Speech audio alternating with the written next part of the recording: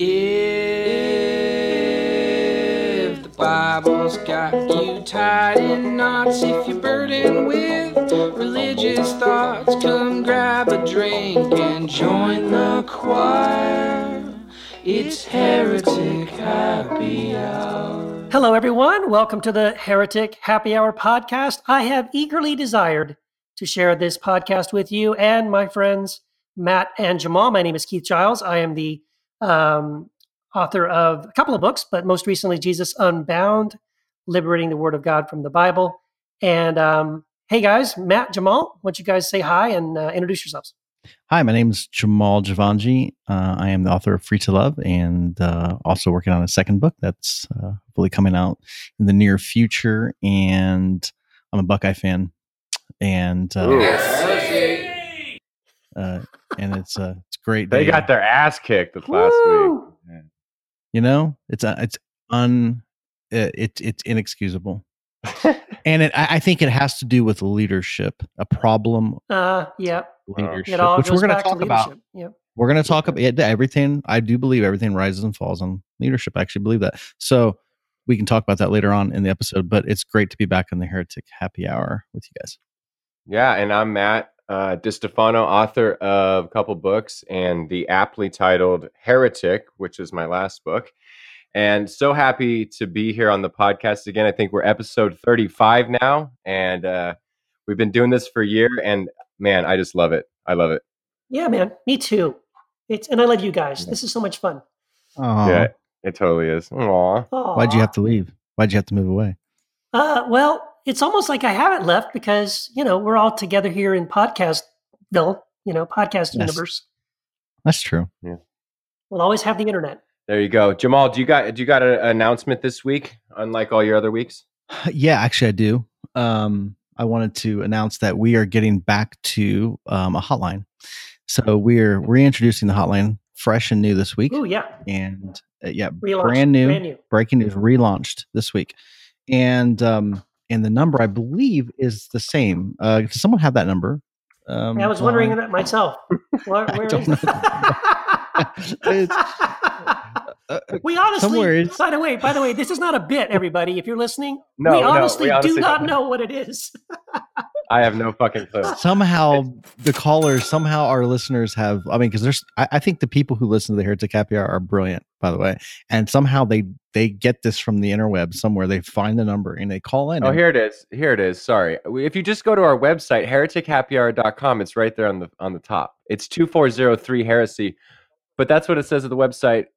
And I don't know what those letters line up to. I know. It's 240-343-7379.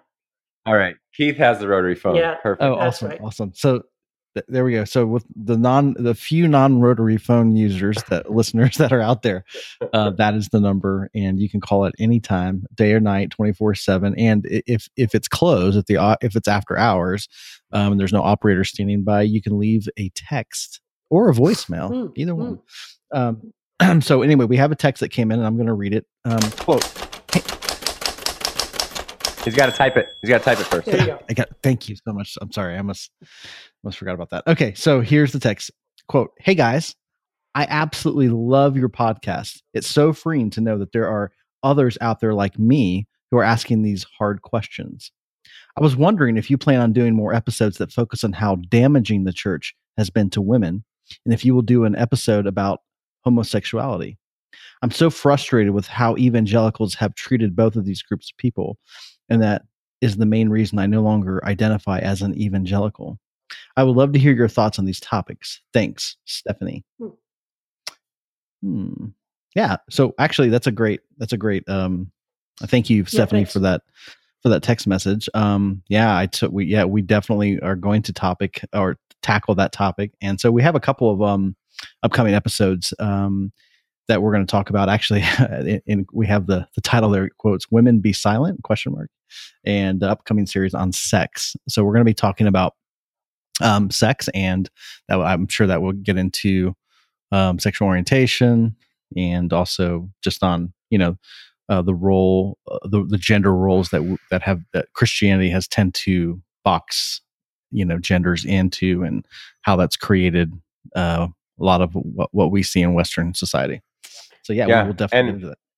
And not to make a shameless plug, but Danielle Kingstrom and I are writing a book on marriage and sexuality and all that kind of stuff. And we will be getting into the church's role in perpetuating this idea that men are to have authority over women and all that bullshit that we hear in the church. So yeah, that's also going to be something that I've been really interested and focused on. So right. Yeah. And I it doesn't surprise me that there's so many questions about sex, because the guy who we've been told is which I believe Jesus is our standard, who we're supposed to live our life by, was asexual, and he never had a romantic feeling and never was involved in a romantic relationship, so we're told. So therefore I can understand why so many people are trying to model their lives after him go, well, we don't really know where this piece fits in, because gosh, Jesus did not have a sexual or romantic life, so we're told. But I'm not saying I believe that. I'm just saying, so we're told that. I was going to say, hopefully people know you're being facetious right now. And I'm thinking, first, I'm going, wait a minute, what? Oh, that's right. He's just kidding.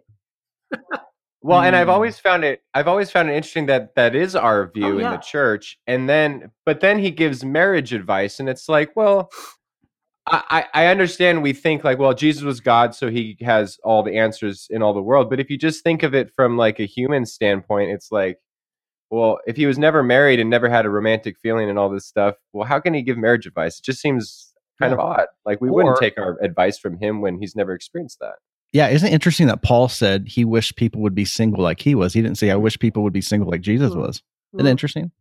Ooh. Argument from silence. This is going to be a great. I'm actually looking forward to the whole series on, the women one especially, but also the whole series on sex, because there's so much great stuff to talk about that I can't wait to jump into it. But we probably need to move on with this episode. So I think we actually have one more. Yeah. Yep. One more text. Okay. Yes. No, okay. Quote.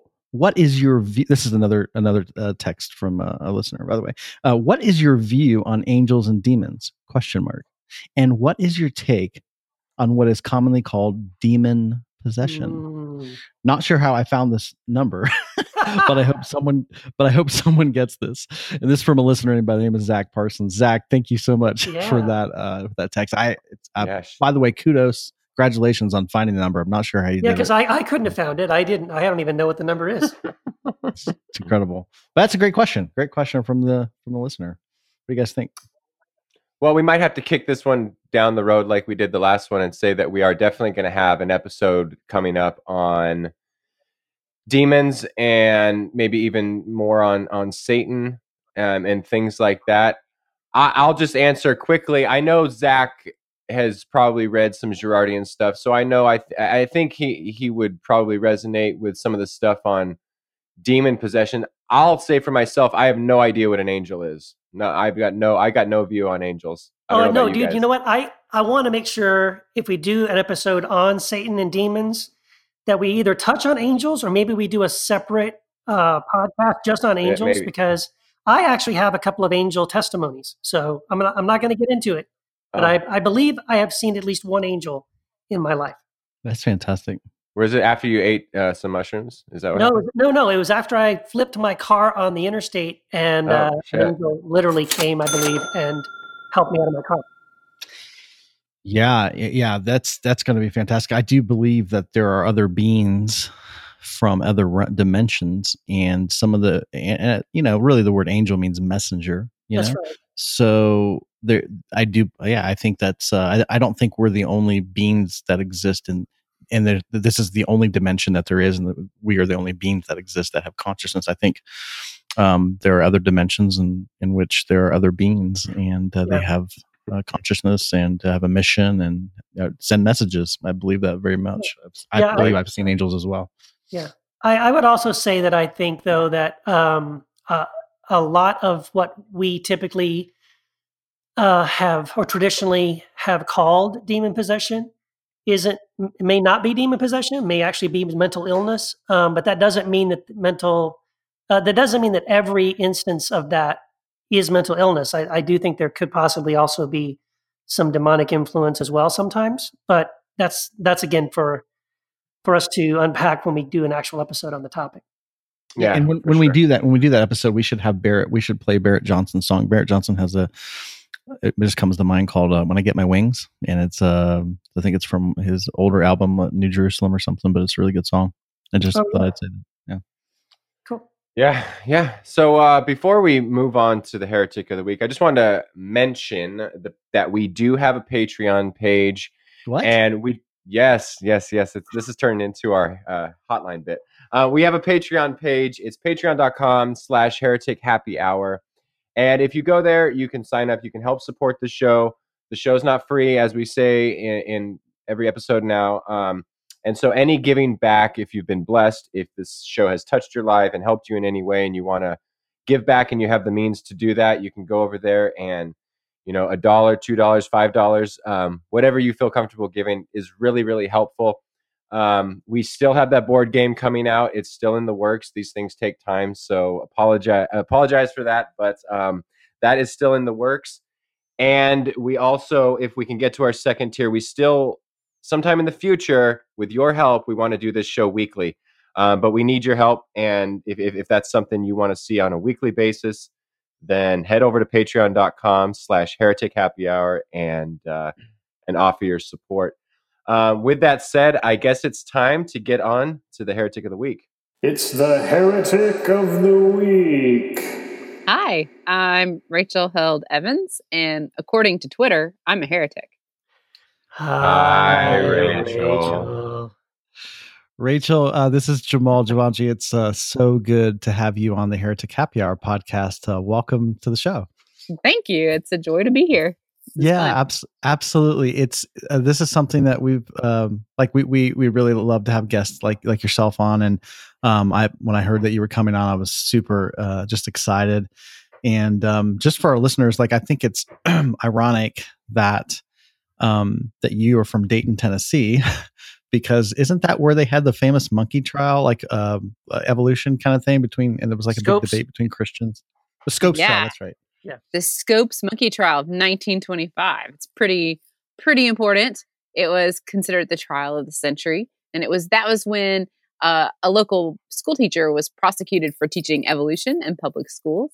And so they brought in all these big heavyweights to have this trial. So it was William Jennings Bryan and Clarence Darrow, who was an atheist. And it turned into this big science versus religion showdown. And they brought in monkeys and, food carts. And it was kind of it was just an event. It was the it happened trial of the day. My hometown. It really was. It was a big deal. It was the first trial to be broadcast across the ocean to the UK on the radio. Yeah, wow. 1925. Then so we have a little festival every year, the Monkey Festival. They never. The thing is, it's super disappointing because there's never monkeys. It's just the Scopes Monkey Trial Festival, right. And so they do a play and they have lectures. And there's no monkeys. It's kind of disappointing. Wow.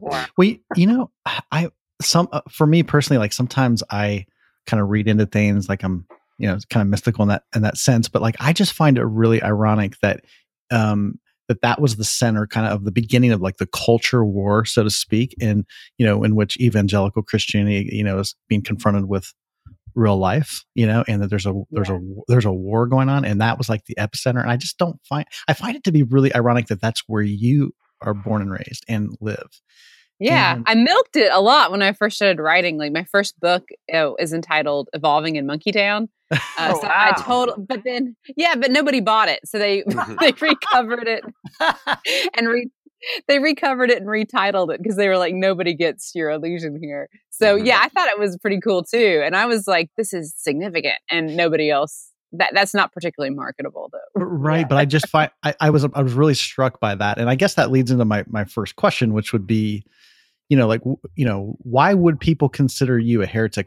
Specifically within the Christian world, why have you been labeled a heretic?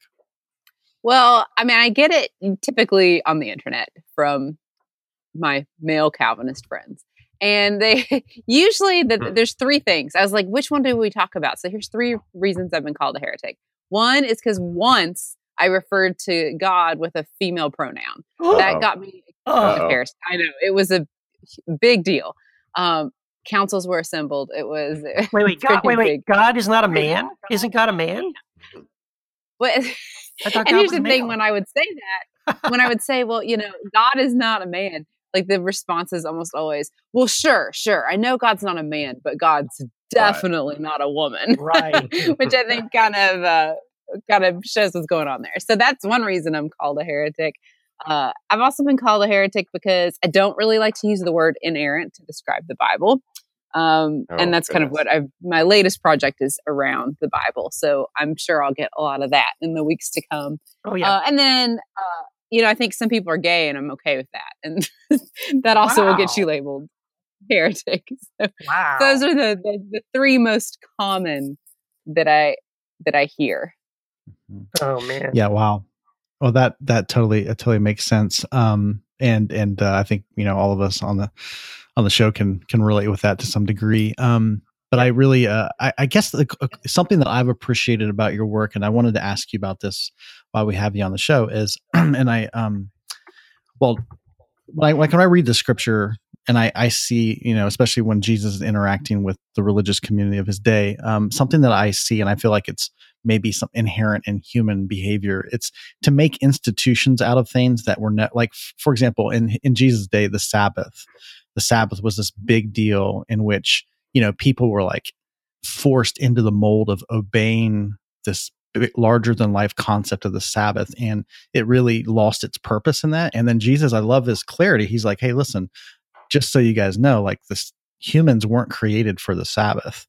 The Sabbath was created for humans, to serve humans. And like, if it ever gets so larger than life that it doesn't serve you in a healthy way anymore, like, you need to drop those traditions or those ideas.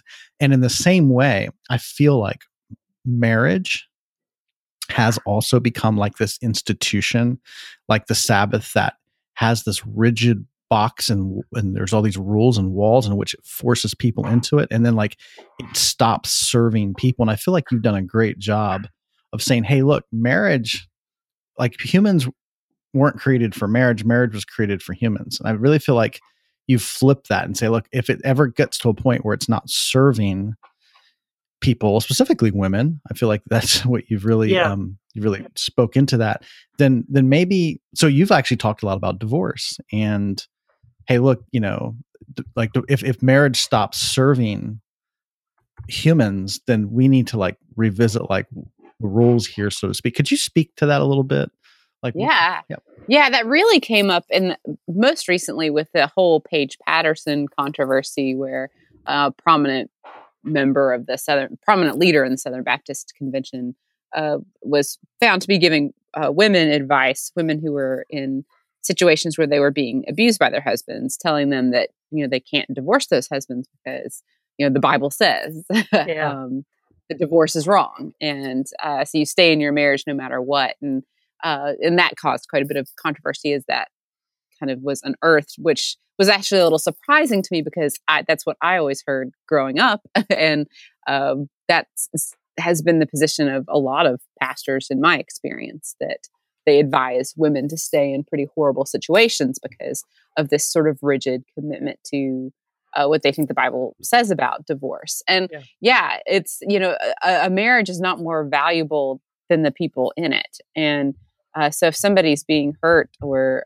abused, especially, or if it's unhealthy, then I think that much like the Sabbath, Jesus would call us to honor the dignity of the people and to not have them in harm's way. It kind of, there's a couple of passages that it calls to mind. It calls to mind like the woman caught in adultery, where Jesus is, to me, it's like it's telling a woman to stay in an abusive marriage is kind of akin to surrounding a woman with stones, ready to stone her. And Jesus prioritizes the woman's life over strict adherence to the law. And we see this over and over again. Anytime the law gets in the way of the dignity and the life and the health of human beings, Jesus would step in and say, this is not the purpose of the law.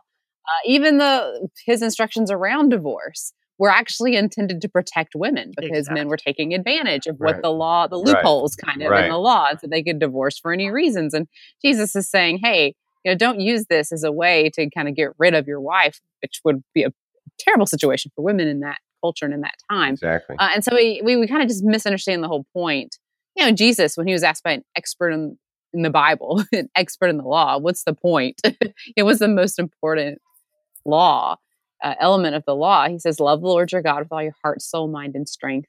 And the second is like it, love your neighbor as yourself. All the law, all the prophets hang on those two commands. That's pretty significant. The point is love. Yeah. And I think that's something we misunderstand. Protestants sometimes misunderstand about the law.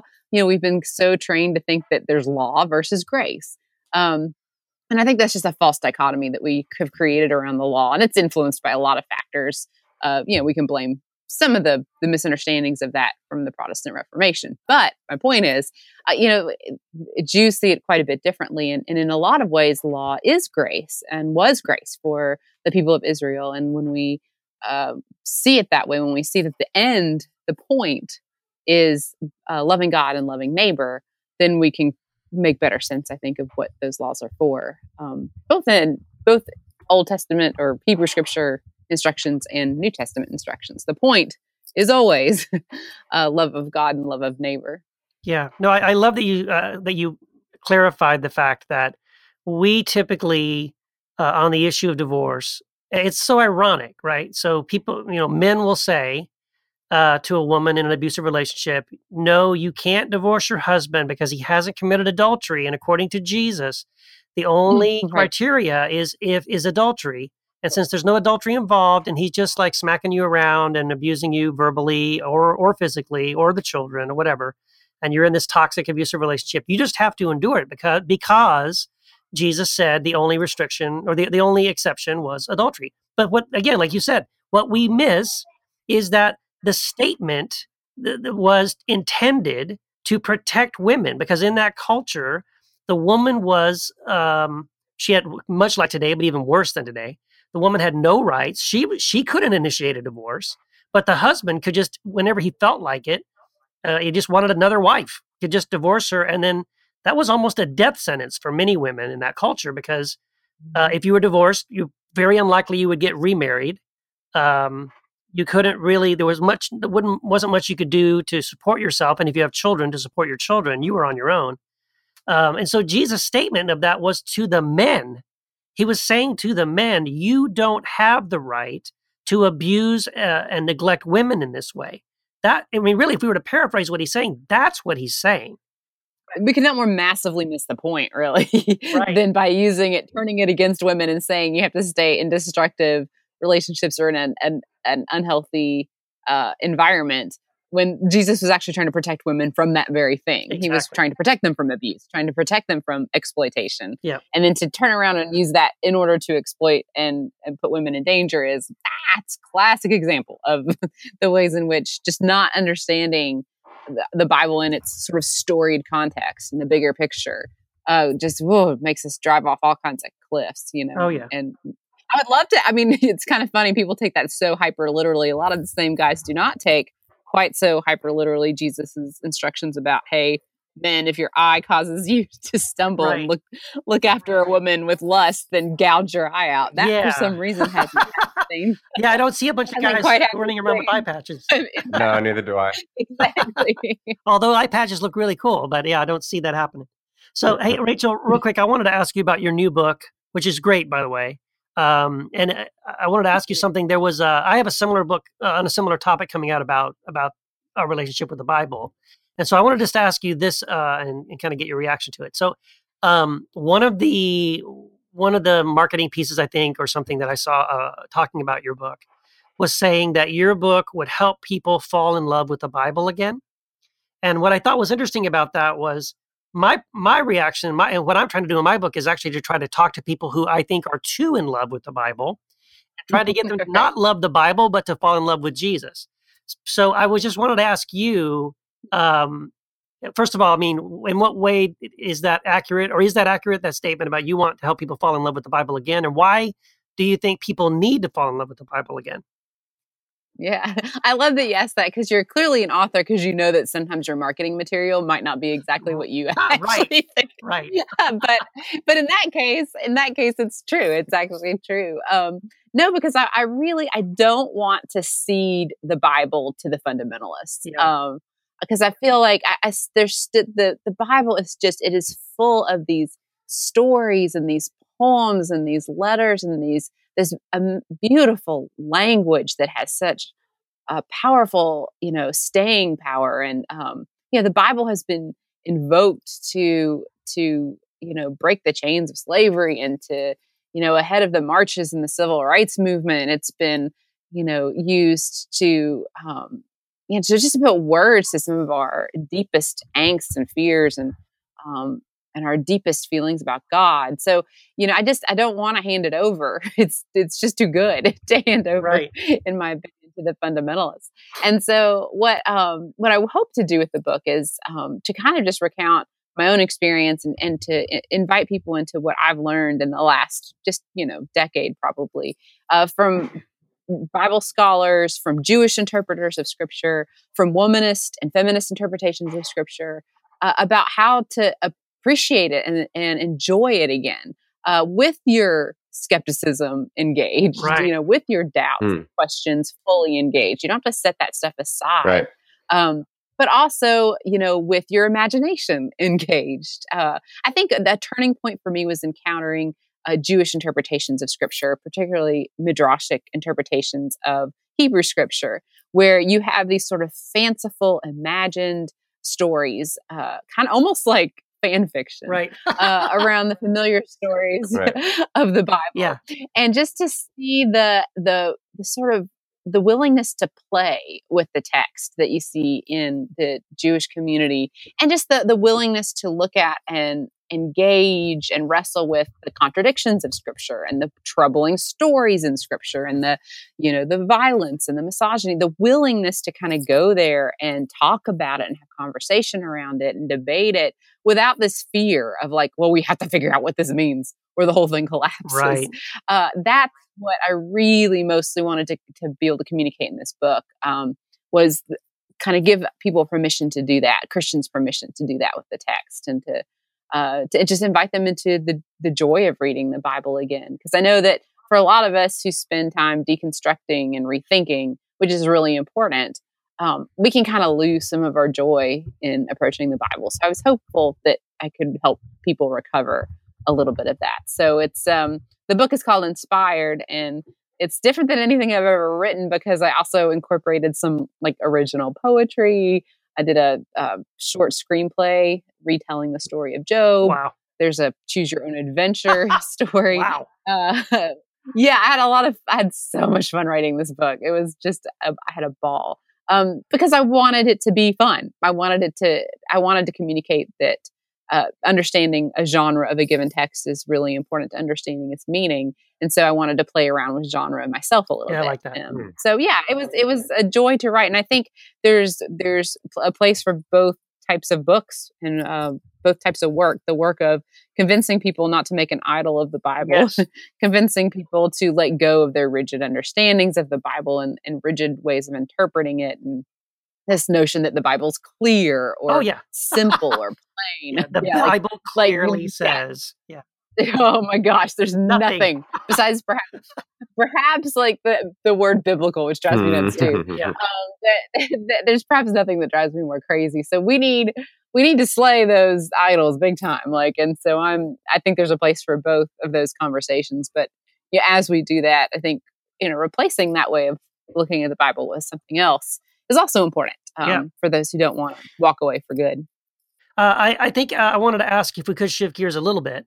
And so a lot of us, our process, we kind of, myself and Matt and Jamal, we kind of went through a process where we were raised in a very conservative, evangelical Christian sort of environment, and then slowly pulled a thread, which pulled another thread, which caused another question. And we call this sort of deconstruction or beginning to question and doubt and re-examine and come at things from another angle, and which is why we get called heretics.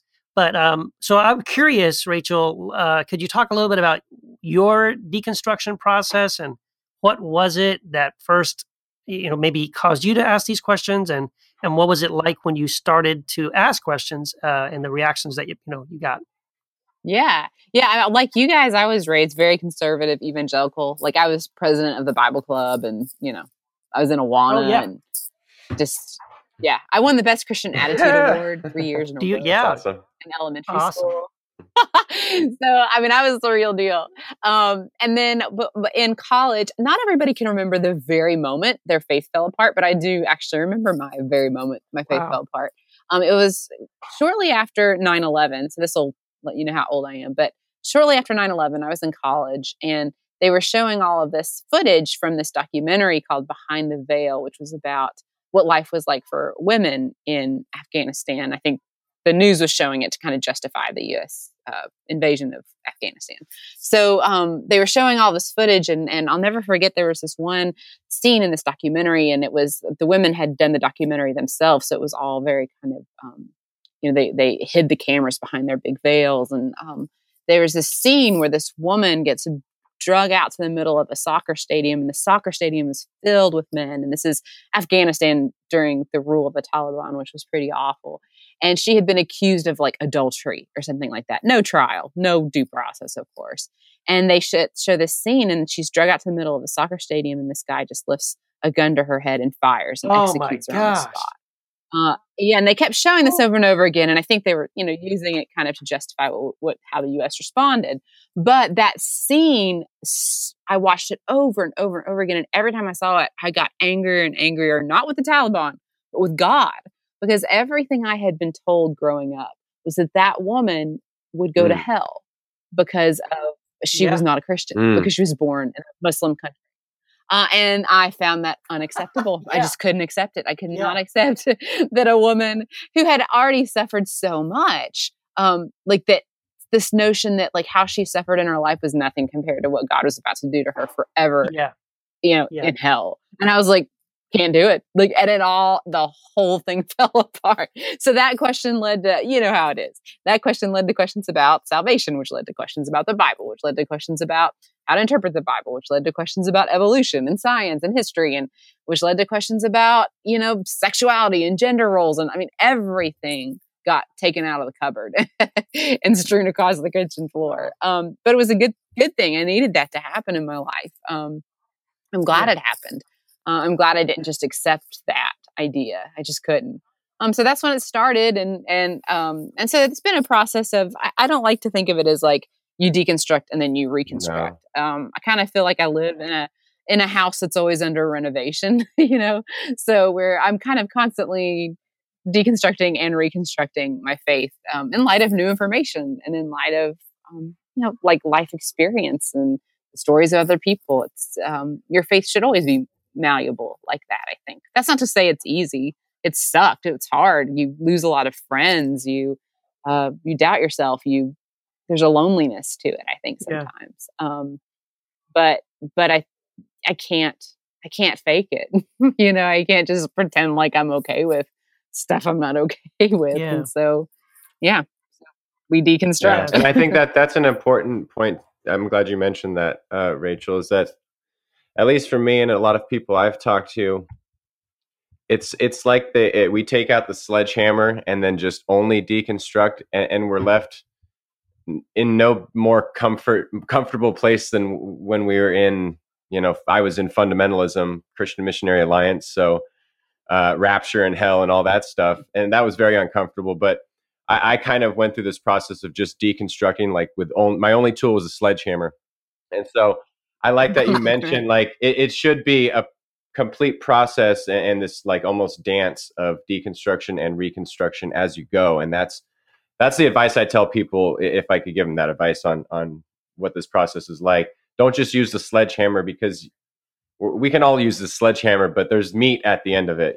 There's a building that can come up even if the whole thing is torn down, but we still have like a foundation. So I think that was great that you mentioned, deconstructing and reconstructing, that should be the reality of this whole process. Yeah, it's a process. You're kind of you have to make Right. peace with it, I think. Like, instead of waiting for it to be done to feel like you're at peace, you kind of have just to make peace with the fact that, oh, I guess this is going to just keep happening. This is an ongoing thing where I think I've got it figured out, and then something comes along and throws me for a loop. Well, that's life. And I've kind of just made peace with it instead of fighting it all the time. That's not to say it's comfortable, and there are days when I don't know about you guys, but there are days I kind of miss fundamentalism because at least everything's figured out, Yeah. Like, there's a certain security to just like, we're right and everybody else is wrong. There was something kind of nice about that instead of constantly wondering if I've got it wrong. Well, there's a lot less arguments, I suppose, online, maybe. Or at least no, that happens no matter what. Well, the difference is the focus of the focus of the argument wasn't me; it was the issue, right? But if you're the one, and here's the thing, I wanted to say, like, the valuable thing about though going through your own personal deconstruction and then reconstruction, at least what I found, and I'll see what you think, and I want to hear a little bit, maybe some stories if you have any about this, is that once you've gone through it, well, now you're more equipped when you encounter somebody else who's also just beginning to ask some of those same questions. It's sort of like that verse in 2 Corinthians about the comfort that we are comforted with, we comfort others. You know what I mean? So it's like we go through this very painful process and we pay a personal price for it. But at the end of it, the beautiful thing is that we get to be the people now that try to help mentor and counsel and help others through what we know is a very difficult process. Yeah. I tell people this story sometimes because I want to encourage them in that. Like, when I first started asking questions, particularly in a pretty public way, kind of doing my deconstructing on my blog and through my writing, I had some friends pretty much bail on me, close, dear friends. Like, people always say, how do you deal with the criticism? And it's not the guys on Twitter that bother me. It's the neighbor, it's the girl you went to college with who won't talk to you anymore. It's the friends, the real life friends that it gets to you. And so, I had some friends who just kind of quit talking to me, and which, to be fair, sometimes I've maybe pushed a little too hard. Like, I was a little bit evangelistic in my doubts, so it's like a baby shower might not be the best time to bring up like eternal damnation. Just know the time and the place. Right. Like, what do y'all think about the issue of theodicy? So I might have I take some ownership of that, but about a year ago, I got a message from a dear friend who had kind of just fallen off the radar with me and had not really talked to me, and she said, I was not ready to be a friend to you then, and I'm sorry, but I'm ready to be a friend to you now. And she said, because I'm starting to question now too, and I see that how I treated you was unfair. And now, my life hasn't really turned out as planned, and that's raised some questions about God and God's goodness. And now she's ready to talk, and so I was able to be there for her in a way that I might not otherwise have been. So I tell people that story to encourage them that, sometimes you'll lose friends, and that's really hard. But sometimes you gain them back in a better way later on. I'm always surprised who ends up kind of coming out of the woodwork to say, "Hey, me too." Turns out I have the same doubts and the same questions, and so there's an encouragement in that. Yeah, for sure. I've had the same thing with like my best friend Mike. We didn't have a falling out, but it's sort of through this process of individually going through these things that we bumped into each other. And then as these, I think C.S. Lewis has this quote where it's like friends realize that there's going to be a kinship when it's like, what, you too? And so there's this like this bond that can be created over this process, as much as there are really shitty moments when you're losing all your friends, but maybe you gain new ones too, and that doesn't always ease the pain of losing friends, because I've lost a lot of friends throughout this whole process, and I would love to have them coming back in my life. But such is life, and maybe one day it will. Yeah. but I love that story that you just told. And you meet people kind of on the margins more, like the people like some of my dearest friends now are friends that I met through like the Gay Christian Network, because I'm not gay, but because of how my own faith has evolved and changed on that, and on, how we should be responding to those people, has put me in relationship with people I might not otherwise have relationships with. And it's like, I mean, I remember worshiping in that space at the Gay Christian Network conference and being like so profoundly aware of the presence of the Spirit, which sounds very, kind of charismatic for me, in a way I just hadn't felt in years, because I was worshiping with people for whom their faith had been hard won.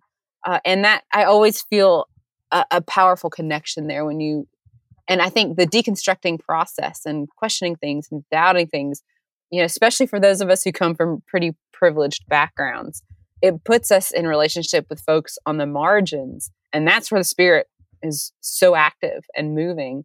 And I'm super grateful for that. Yeah, absolutely. Great. Well, Rachel, I know you're married like 13, 14 years, something like that. And almost 15. Almost 15. Wow. Oh, wow. Congrats. Yeah. And, obviously I would imagine you and your spouse have come a long way as far as just your own journey spiritually. And, how have you guys been able to like, is it's not a seam. I think when people think and they're in relationships that it's just like everybody goes together, but it's not always that way, because you're still dealing with individual people in relationships. So how have you been able to navigate some of these really groundbreaking, earth-shattering paradigm shifts with your spouse, and how would you encourage others to do that? Yeah, I mean, we were fortunate in that we both did tend to have questions around the same time, and we're wrestling in similar ways. Even though we met when we were really young in college, but it just kind of happened that way. And but we kind of evolved in different directions. I think Dan would probably my husband Dan would consider himself more of an agnostic than I'm more the religious one, and he's more like, we're just going to get eaten up by the sun in the end. So what's the point? So, but he's just a little bit more like scientifically minded and has more of these sort of existential questions. It's amazing that you're okay with that. So, I think that's a huge statement in itself. That's great. Oh, totally fine with it. Yeah. Because the thing is, like, when you marry somebody, you are not going to be the same people in 5 years. You're not going to be the same people in 10 or 20 or 30.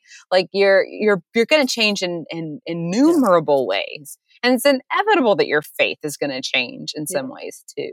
And so like the whole dance of a relationship to me is like giving the other person space to change and to have different ideas and viewpoints and different struggles than you have, and to grieve differently than you grieve, and to enjoy things that you don't necessarily enjoy. And you have to give each other that kind of space for everything. So why not faith? And I do think that this becomes problematic when churches enforce these very strict sort of patriarchal, the man has to be the leader of the household. The man has to be the spiritual leader of the household. I think that's one of the reasons why Christian couples have so much trouble when, for instance, the guy starts to question his faith and starts to have doubts. Well, he's supposed to be the quote unquote spiritual leader, which people interpret to mean, I guess, always having your shit together, which would suck. That's too much pressure for anybody. So, so I think that we eliminated that pressure very early on. Nobody's in charge of anybody else's faith. That we just try to be mutually encouraging and respectful, and I think that's one reason why we still have a happy marriage, healthy marriage, in spite of those differences. Of course, now we have kids, and they're little. We have a 2-year-old and a baby, and so I think questions of faith and how we're going to raise them will come up and will probably cause some tension. I see that as being pretty unavoidable. So we'll see. Get back with me in another 10 years and I'll tell you how that transition went.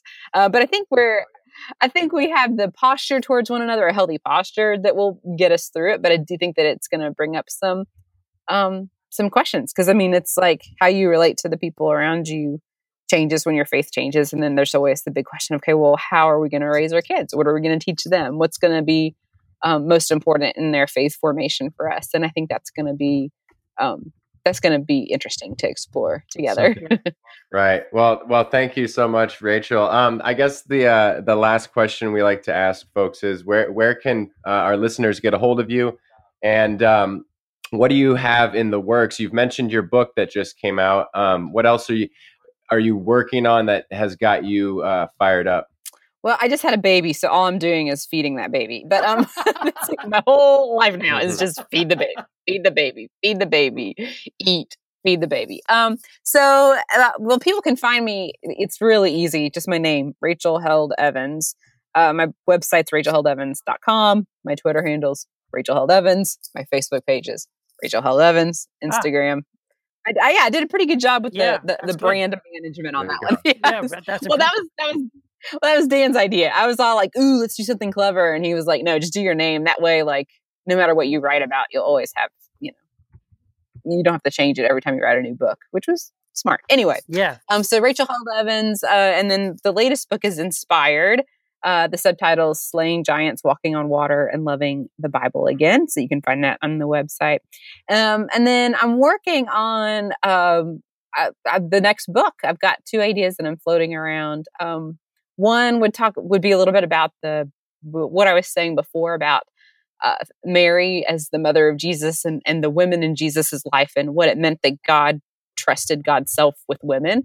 Because that's something that you see repeatedly in Scripture is Jesus trusted women. He trusted women to handle money. He trusted women to, finance his ministry and to house the people traveling in his ministry. He trusted women to give birth to him, to care for him. So what does it mean that God trusted women to that degree? That's something I'd like to write about. And then I also want to write about the experience of kind of wholehearted faith where we are willing to embrace vulnerability and embrace risk as part of faith. Mm-hmm. So those are 2 book ideas I've got that, I'm about to sign a contract for. So good. Hopefully, I guess I'm going to have to do a little bit more than feed this baby. I'm going to have to also write a book. Can you type with one hand and feed with the other?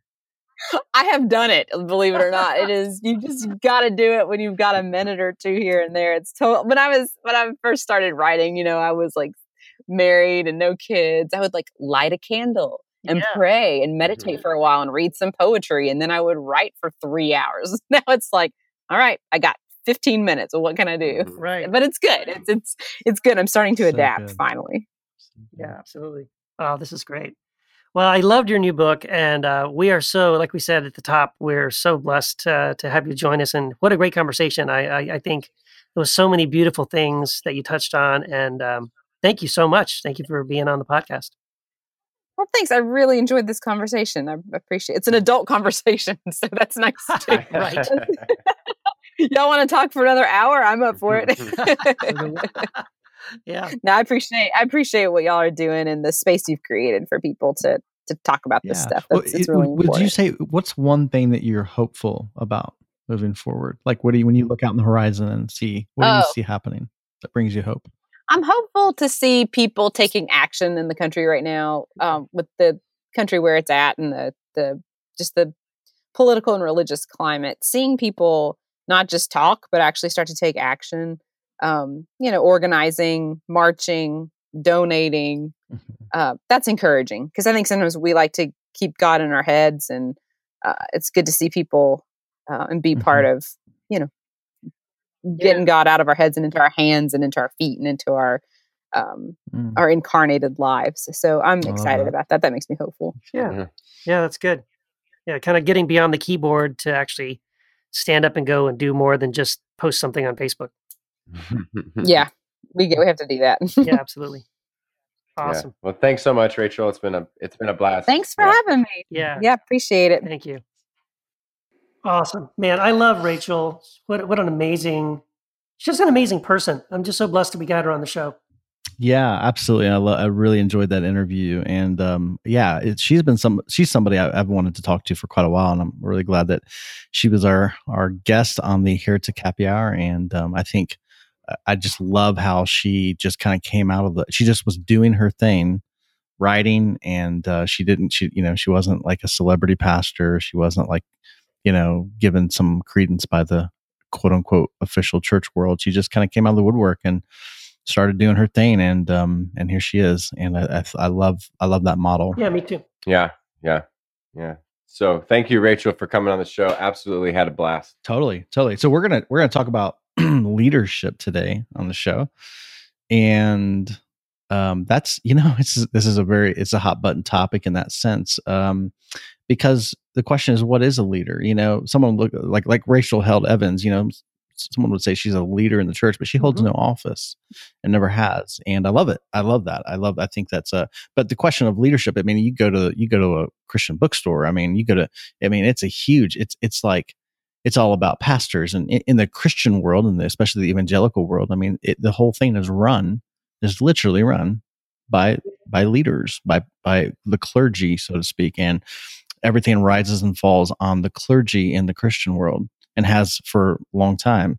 If I could just say this before we get into the top, I do believe that leadership is extremely important. I believe that leaders do set the culture, set the pace for what we experience in the world. But what is a leader is the real question, and how is that defined? And so we'll get into that. So, but I do think that should be said as we introduce the topic. But Keith, I know you had a few thoughts before we get into the topic that you wanted to say. Yeah, thanks, Jamal. Yeah, so first of all, this is a huge hot button topic for me. I will do my best to to control my emotion, because boy, this topic really sets me off for a lot of the reasons you just mentioned, Jamal, about the fact that it's like in the Christian church, you would just think that there's nothing more important than leadership, right? Because we have leadership conferences and we have leadership study Bibles. And if you go to a Christian bookstore, there's a whole leadership section of the bookstore. And, there's leadership gurus, and you even have pastors. When I was on staff at churches in my previous life, we were forced to read, the staff was forced to read, all these books on leadership, as if, the CEO of Starbucks could tell me anything about how to love my neighbor as myself, or how to do all the things that Jesus called me to do. It was just really frustrating to me that we look so much in the Christian church in America today to a business model of leadership rather than to Jesus. So anyway, we're going to get into that in a second. But what I wanted to say before we really get into it, I want to be sensitive to the fact, and this is really a reminder for myself, to be honest, but also for you guys too, that we all just keep in mind. There's a whole lot of people who listen to this podcast who, by the way, are pastors of traditional churches right now. And I think on the one hand, that's really awesome. I'm always blown away when somebody, either privately or on the Facebook group, the Heretic Happy Hour Facebook group, says something like, hey, I'm a pastor of a church and I'm a heretic, or I'm a pastor of a church and no one knows that I believe this or that, or I've changed my views or whatever. So I love the fact that we have pastors who listen to the podcast. I really appreciate you guys being brave enough to come out and just really confess that and admit that you're struggling with some of these things. You're also deconstructing. And so as we talk about this topic of leadership, and we're going to be a little critical of the sort of evangelical Christian model of leadership and pastors specifically in the modern church, but I want to make sure that no one feels like we're attacking people. I'm not attacking. If you're a pastor, I don't think you're evil. I don't think you're a horrible person. I don't think you became a pastor because you're a power hungry, egocentric. Whatever, like you're some kind of a narcissist or something. Narcissist, yeah, exactly. So that's not at all what I believe. I don't believe that, and I don't want that to come across. So just wanted to put that out there before we jump into this. Yeah, I think that's important to remind everyone about, Keith. And I'm glad that you said that. And I need reminders sometimes, because sometimes what we do is we have our personal experiences, and perhaps they were with a very, very, there's, how many pastors are there just in the United States? I have no idea, but I know there's a lot. Yeah. And so if we've had like maybe 2 or 3 experiences with and it doesn't have to be just pastors, any type of person, and then we seem to we make it universal that this is a truth about all pastors or something. We do it with with Muslims who blow things up, and we say, well, Islam must be a violent religion because of small group of people. There are probably a lot of great pastors out there. I know there are. Yes. But we just need the reminder that just if we've had bad experiences with certain pastors, that doesn't mean that we're going after these individuals. We just want to talk about maybe the structure of leadership and why we have these experiences that we do within the church. Yeah. Exactly. So I need that reminder too, because I get emotional about this kind of stuff too, Keith. Yeah. Well, I Yeah. think you make a good point too, Matt, because a lot of what we are sharing, a lot of what I share does come from my personal experience as a pastor and interacting with other, people who are pastors over me over the last 25, 30 years of my life.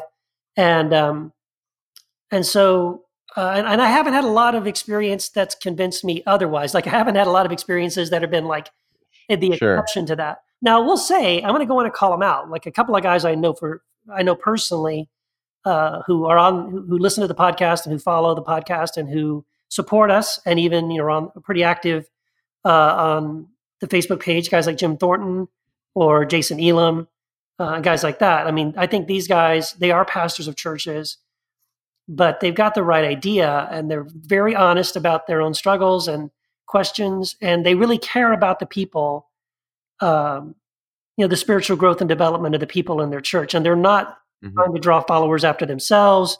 Their goal is to make their church bigger so they can make more money, all those things, which are great. And I think that if you're a pastor and that's your understanding, that you get that your job is, here's the thing, because I think it's not a bad thing.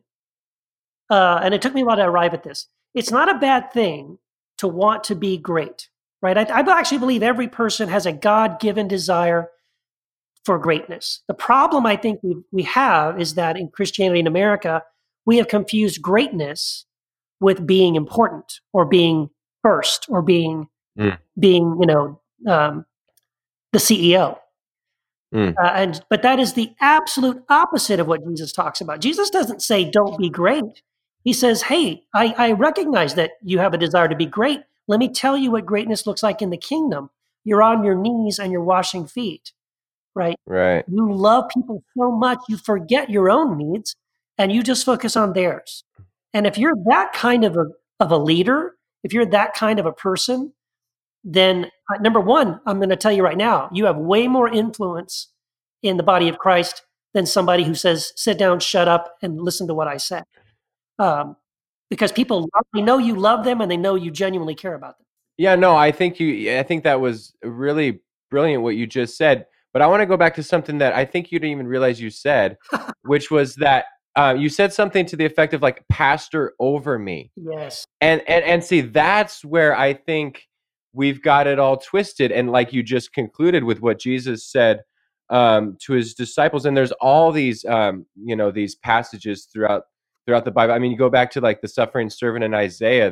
The one who shuts the mouths of the nations is the weak one who's up on the cross. The suffering servant. So it's all flipped. Like that's where the true power is.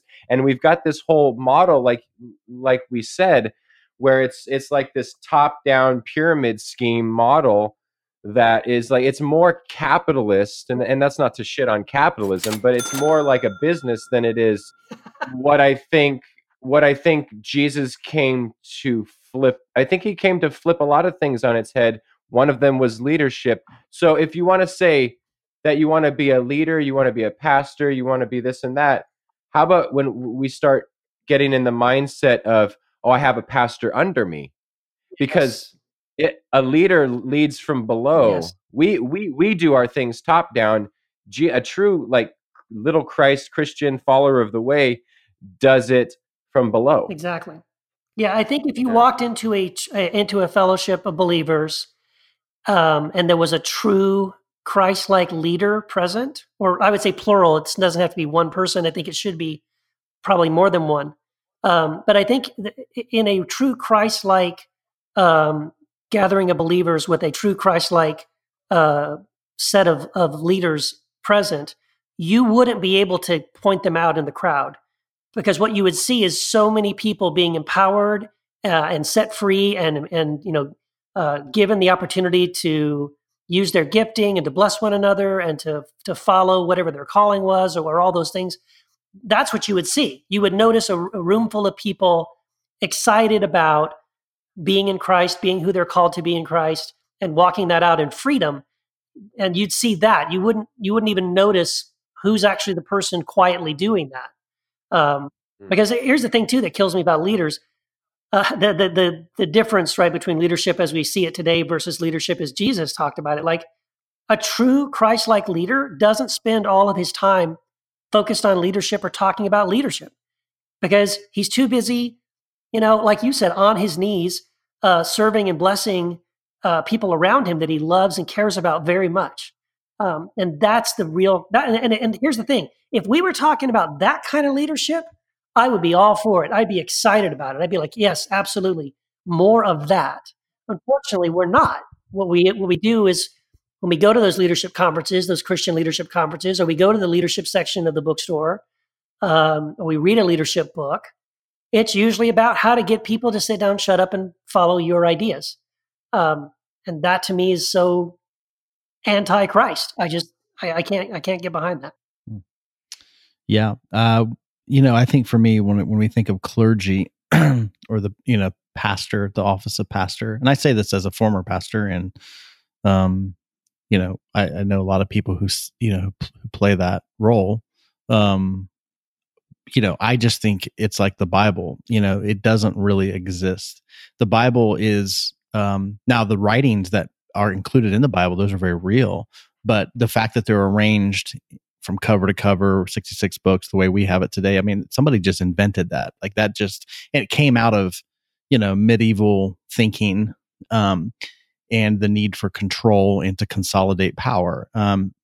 Literally, what when people say pastor, it's just a repackaging of the Roman Catholic clergy system. I mean, it's illegitimate profession. I don't care who you are. If you're in this, if you hold the office of pastor, it's illegitimate. And I say that I don't make any bones about that, because there is nothing. And again, I'm not somebody who holds fast to like, okay, all this, but I think you can look at the scriptures, so to speak, and you can go, okay, where did this idea of the office of pastor come from? You will not find it in anything Jesus talked about. So it's invented by people. And it is, it is one of these things that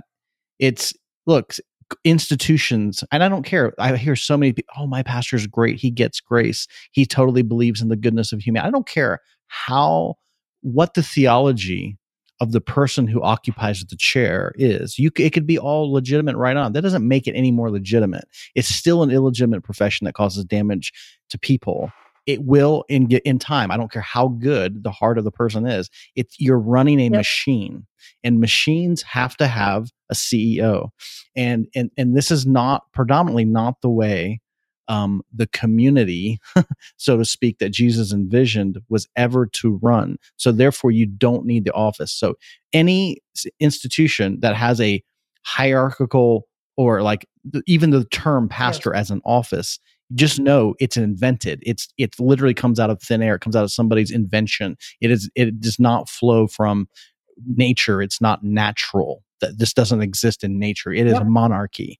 And I don't care if it's a woman or if it's a man that sits on the throne. It is still illegitimate. So I say that. I know that may sound strong, but ultimately, my thought on pastoring or leadership is simply that I think it's another word we could use for leadership is influence. Yeah. And it's very natural. So some people have more influence and some people have less influence. And in this new world that Jesus envisioned, the people that have more influence are the ones who love. And love looks a lot like service. It is not an office. You do not need the title to do it. This is not it's a misnomer. Anybody can do it. Yeah, absolutely, man. And that's one of the things too that kills me about the whole clergy laity divide, which, by the way, as you said, is a complete invention of man. There's no idea of this separation between clergy and laity, but from Jesus or from the apostles or the early church. This is something that came in much later. That was a man-made thing. And then, because again, like the whole point is that we are supposed to love one another, and anybody can do that, as you said. And listen, an 8-year-old girl can have influence by loving and serving people just as much as a man with a seminary degree. I would argue maybe more. And yeah. So I Totally. just wanted to say something too about going back to just personal experience. So I also was licensed and ordained like 29 years ago, Southern Baptist Church, and served at different churches over the years in different capacities over the years. Some of it was good experience, some of it was not. But one of the things about my experience when I was a pastor, and especially when I would stand up on a Sunday morning behind a pulpit and preach a sermon, that I just want to say it wasn't healthy for me. Like, it was really a bad thing for me. And not because I wasn't good at it. I think actually the problem was because I was. And then my ego and my self-worth and my value hinged so much on whether or not I got, a bunch of people coming up afterwards and patting me on the back and telling me how great I was and what a great sermon that was. And it became more about that.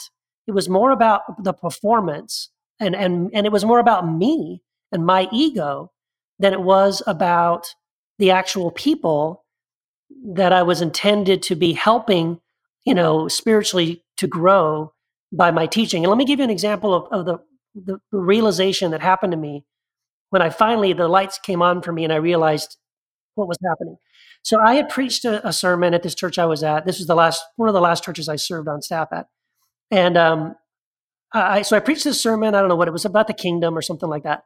And I thought it was great, and I got a lot of people afterwards that said, hey, good job, blah blah blah. Filled up my love tank, right? I thought, wow, yeah, this is really great. But probably about 3 weeks later, we had this traveling evangelist come in and do like a weekend conference.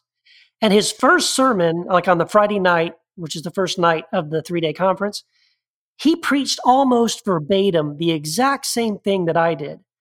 And everybody was just going crazy afterwards. Like, all I heard was how great this guy was and how amazing that message was. And, they'd never heard anything so great. And of course, I'm dying inside thinking, I just preached that 3 weeks ago, And then the Holy Spirit, dude, this was like, the Holy Spirit just nailed me. I was sitting alone, like the next night. And this kind of thought came over my mind. And the Holy Spirit said to me, Keith, if you really loved people in this church the way you're supposed to, then you would be rejoicing right now that they finally got that message that you wanted them to get 3 weeks ago.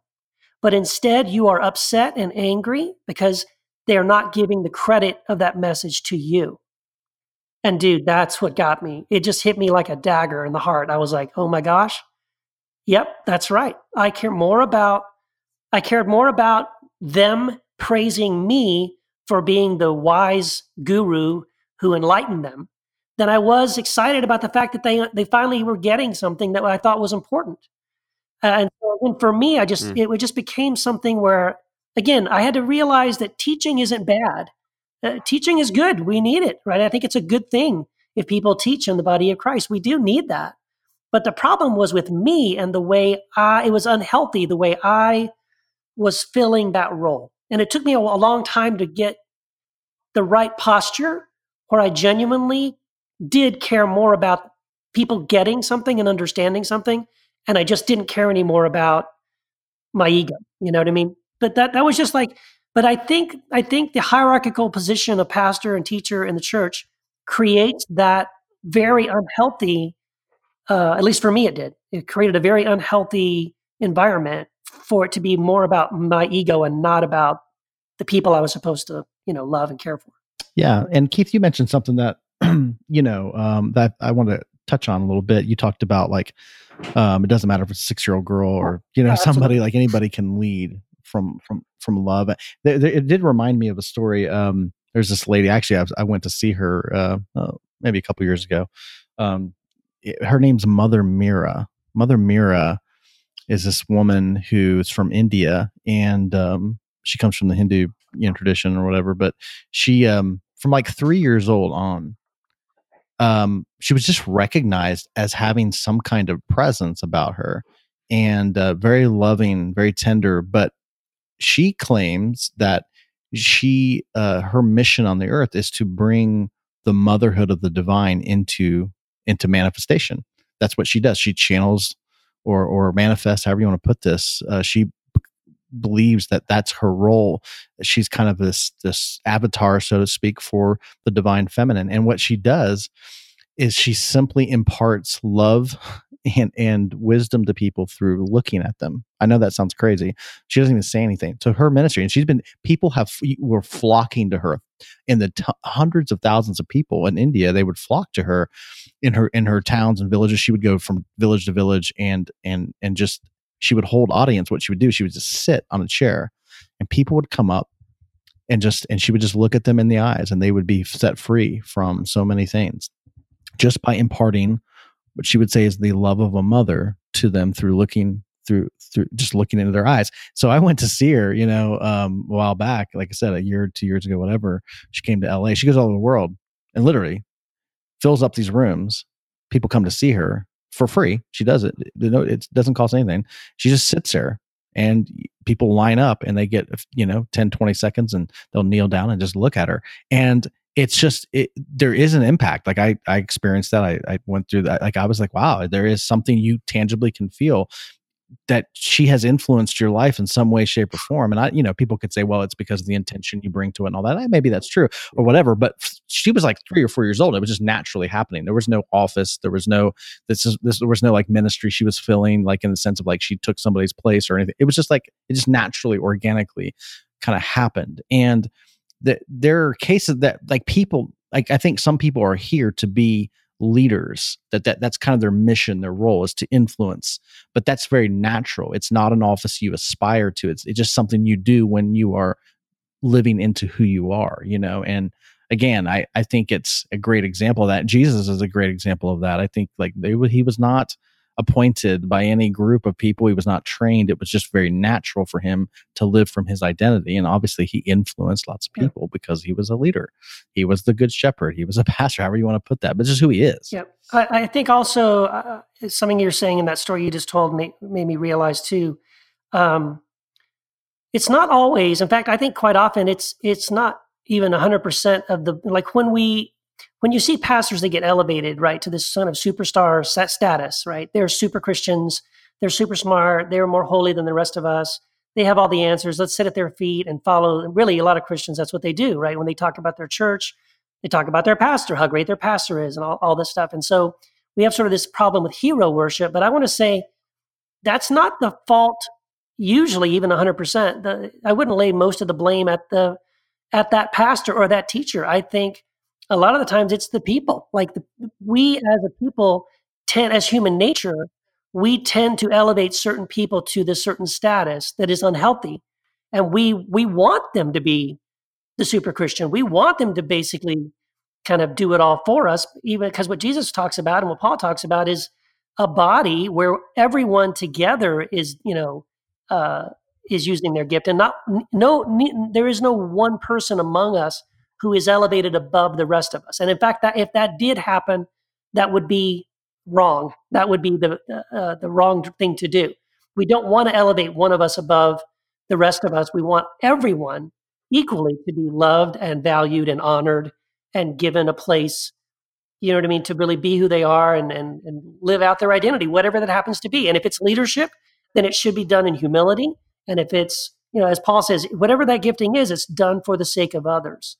And then it's also real quick. This also reminds me of I've had many people talk about how in the book of Acts, when there's the place that says that they cast lots to choose a new leader, I think they say that it's to replace Judas, but in many ways it's actually it also says that it's because the disciples say, we're too busy to wait tables. We need to devote ourselves to quote unquote more important things. And so then they choose other leaders to go and wait tables, which is to feed the poor among them, because the disciples are sort of like too important for that. And then I think it was Wayne Jacobson, but I've heard several other people talk about the fact that moment in church history, and let's be honest, that was really early in church history.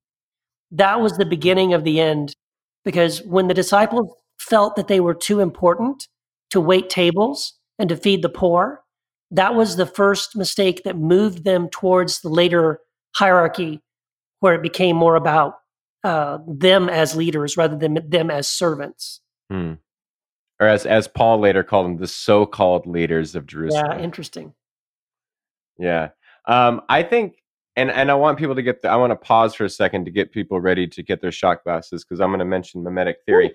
I think mimetic theory can really help us in this. And what I mean by that is if we have this office of the pastor that's at the top, and we think of it like a pyramid, are we not going to compare ourselves and imitate those of us who we think are higher than us? Our pastor's not going to look at the church down the road and say, oh, they have this many people and they're doing this and this and this, and then get into this like mimetic imitative battle within themselves and maybe in the real world too, either overtly or passive aggressively or whatever. But I want to actually caution against this whole system, not because I think pastors are bad, but because they become easy scapegoats.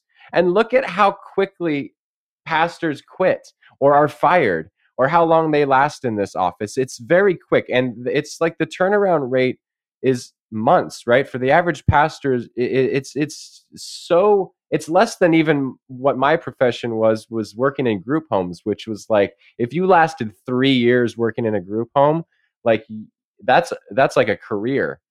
And these pastors, I mean, because anytime something goes wrong in the church, they just become the easy target that the congregation, going back to something you said, Keith, that it's not even like the fault of these individual pastors. It's almost like the people, like we have this hero worship and they're almost gods or they're messengers of God. And then when they say something that doesn't quite fit, or they do something that we don't quite like, or what have you, they just become so easy targets that we can say they're the problem, get them the hell out of here, get the new next guy in, always a guy, of course. And I don't mean that in a positive light. And then we just, so is it any surprise that pastors last for 6 months, 9 months, 10 months, 12 months, and then we're on to the next one? I mean, I'm not surprised by that. No, you're. And so when one last thing, if we want to flip that whole script and imitate someone, we imitate those from below. And so we're not in this trying to get to the top, all stepping on each other's toes and fingers while we climb that ladder up. We're the ones at the bottom holding the whole goddamn thing up. Yeah, I'm glad you brought in the mimetic theory thing, because it's really true, man. That's the other thing about it, that you start, if you look at the early church and then you look at us today, one of the things you'll notice is this idea, this rivalry, right? That we have now that they didn't have back then. Like back then, if more people got saved and more people were gathering, even in the same town and worshiping Jesus, everybody would rejoice and say, awesome, that's great. But nowadays, it's like if I've got a church of 500 people and then like 2 blocks down the road, another church opens up and they all of a sudden start growing, I'm not excited about that. I'm actually really upset about that. And I might even go have coffee with that guy and say, hey, dude, what are you doing? Right? You're competing with me. You're going to steal people away from me. And, there's even pastors that will make you sign. Like if you get hired as a worship pastor, you get hired as a youth pastor or an associate pastor, something like that at one of these churches, like a mega church here. They'll make you sign a contract that says if you leave or get let go, you won't start a church within 100 miles of their church, because they're afraid you're going to like get a following and everyone's going to say how great you are, and then you're going to leave and start a church and compete with them. Like, that is insane. No Christian would have ever done that in the first century. That's just like, what? Why would you not want them to start another fellowship of believers anywhere, right? Right. And I think, and I don't know the source on this, but it's something to the effect of like 95% of new church members are just like transplants from other churches. Yes, exactly. And don't quote me on that, but it's a freaking high percentage. I agree with that. I think that is true. Well, again, I think you might get your shot glasses out for this. Okay, so when you go back to early church history and you look at the first century, look at Acts, people are wondering what the apostles are doing. So I actually think the apostles were probably the male apostles. I mean, I don't think they just got it after the resurrection. I don't think they just figured it out. I think they were building something, and all the trends say, okay, they're building a tribe, so to speak. So whenever you have a tribe, which is like you have a select group of people that there's somehow their borders are defined in some way, shape, or form. It's not just human beings being human, loving people and helping each other. I mean, there's a definition. They start to take on this sense of like who makes decisions. I mean, obviously you see that with, casting the lots to figure out who replaces Judas. You still have this sense of like the apostles because of their office. I mean, it's about what these guys are doing. And again, I don't know that Jesus modeled that in that sense. I don't think Jesus was modeling, succession of power. Who has the influence now that Jesus is not there? But I think if you're looking for leadership, like leadership in the sense of modeling or embodying, you don't hear anything about Mary Magdalene. Again, I'm not saying, I'm being really serious. Like, what was she doing when all these guys were wrangling for power? And when these guys were trying to figure out who's going to be preaching, and they're, so we need the deacons. We need to have some deacons to get set up so they can wait on tables, so we can let the apostles, do their job of preaching and proclaiming. And somehow they couldn't do that because they were tied up. They were getting their hands dirty, serving and waiting tables, which is exactly what Jesus modeled, So it's like, what was she doing during this time? Why? She was doing something for sure, and there is a lot of history. She didn't just disappear. She didn't go away. She was actually, I believe, very much modeling the relationship she had with Jesus and modeling the love that she knew very personally. And there are other communities that were experiencing that. And, again, we don't hear much about that because the narrative of the church and of what happened was designed for us in the 4th century by a select group of people that are now painting a new narrative for us. We don't have, because if we have the writings, if we have the history of Mary Magdalene, it would be very, very different. I don't think you could build an organization or a tribe around that. So again, if you don't have an organization, a company, a CEO, a tribe, a religion, whatever it is, you don't need the CEOs. You don't need the decision makers. Well, you just have people who are servants, who are loving each other, who have influence very naturally. It's not, it's not a hierarchy. There are no offices to be held. Even the way they selected deacons, like you don't, in the book of Acts, and they selected Stephen and some of these guys, and they were recognized for being, people of wisdom and humility and all that kind of thing. They didn't need to be labeled. I mean, it just didn't. They were already doing it. They were just doing it. What they did was recognize the fact that these guys were already serving and they had influence already. I agree. They totally, the need to label them. And Paul did this. This is, if I have a knock on Paul, I have several, but this is one of them. In his letters, sometimes he would want to say, okay, these are the guys, and you don't need to do that.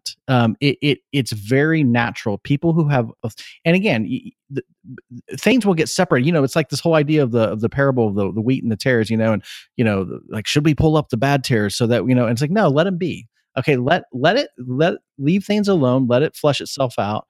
And those people who lead by love will eventually, their influence is going to grow over time, and they're going to shape the culture. We see that in everything, even in our own country. Over time, people who lead by love and nonviolence and higher levels of consciousness, they tend to be remembered over the folks that are advocating violence, sectarianism, tribalism. Those people never last. Well, thanks, guys. That was fun. Yeah, and we do have a hotline. We do. We just don't know the number. Maybe somebody could call in and leave the number on the hotline. Yeah.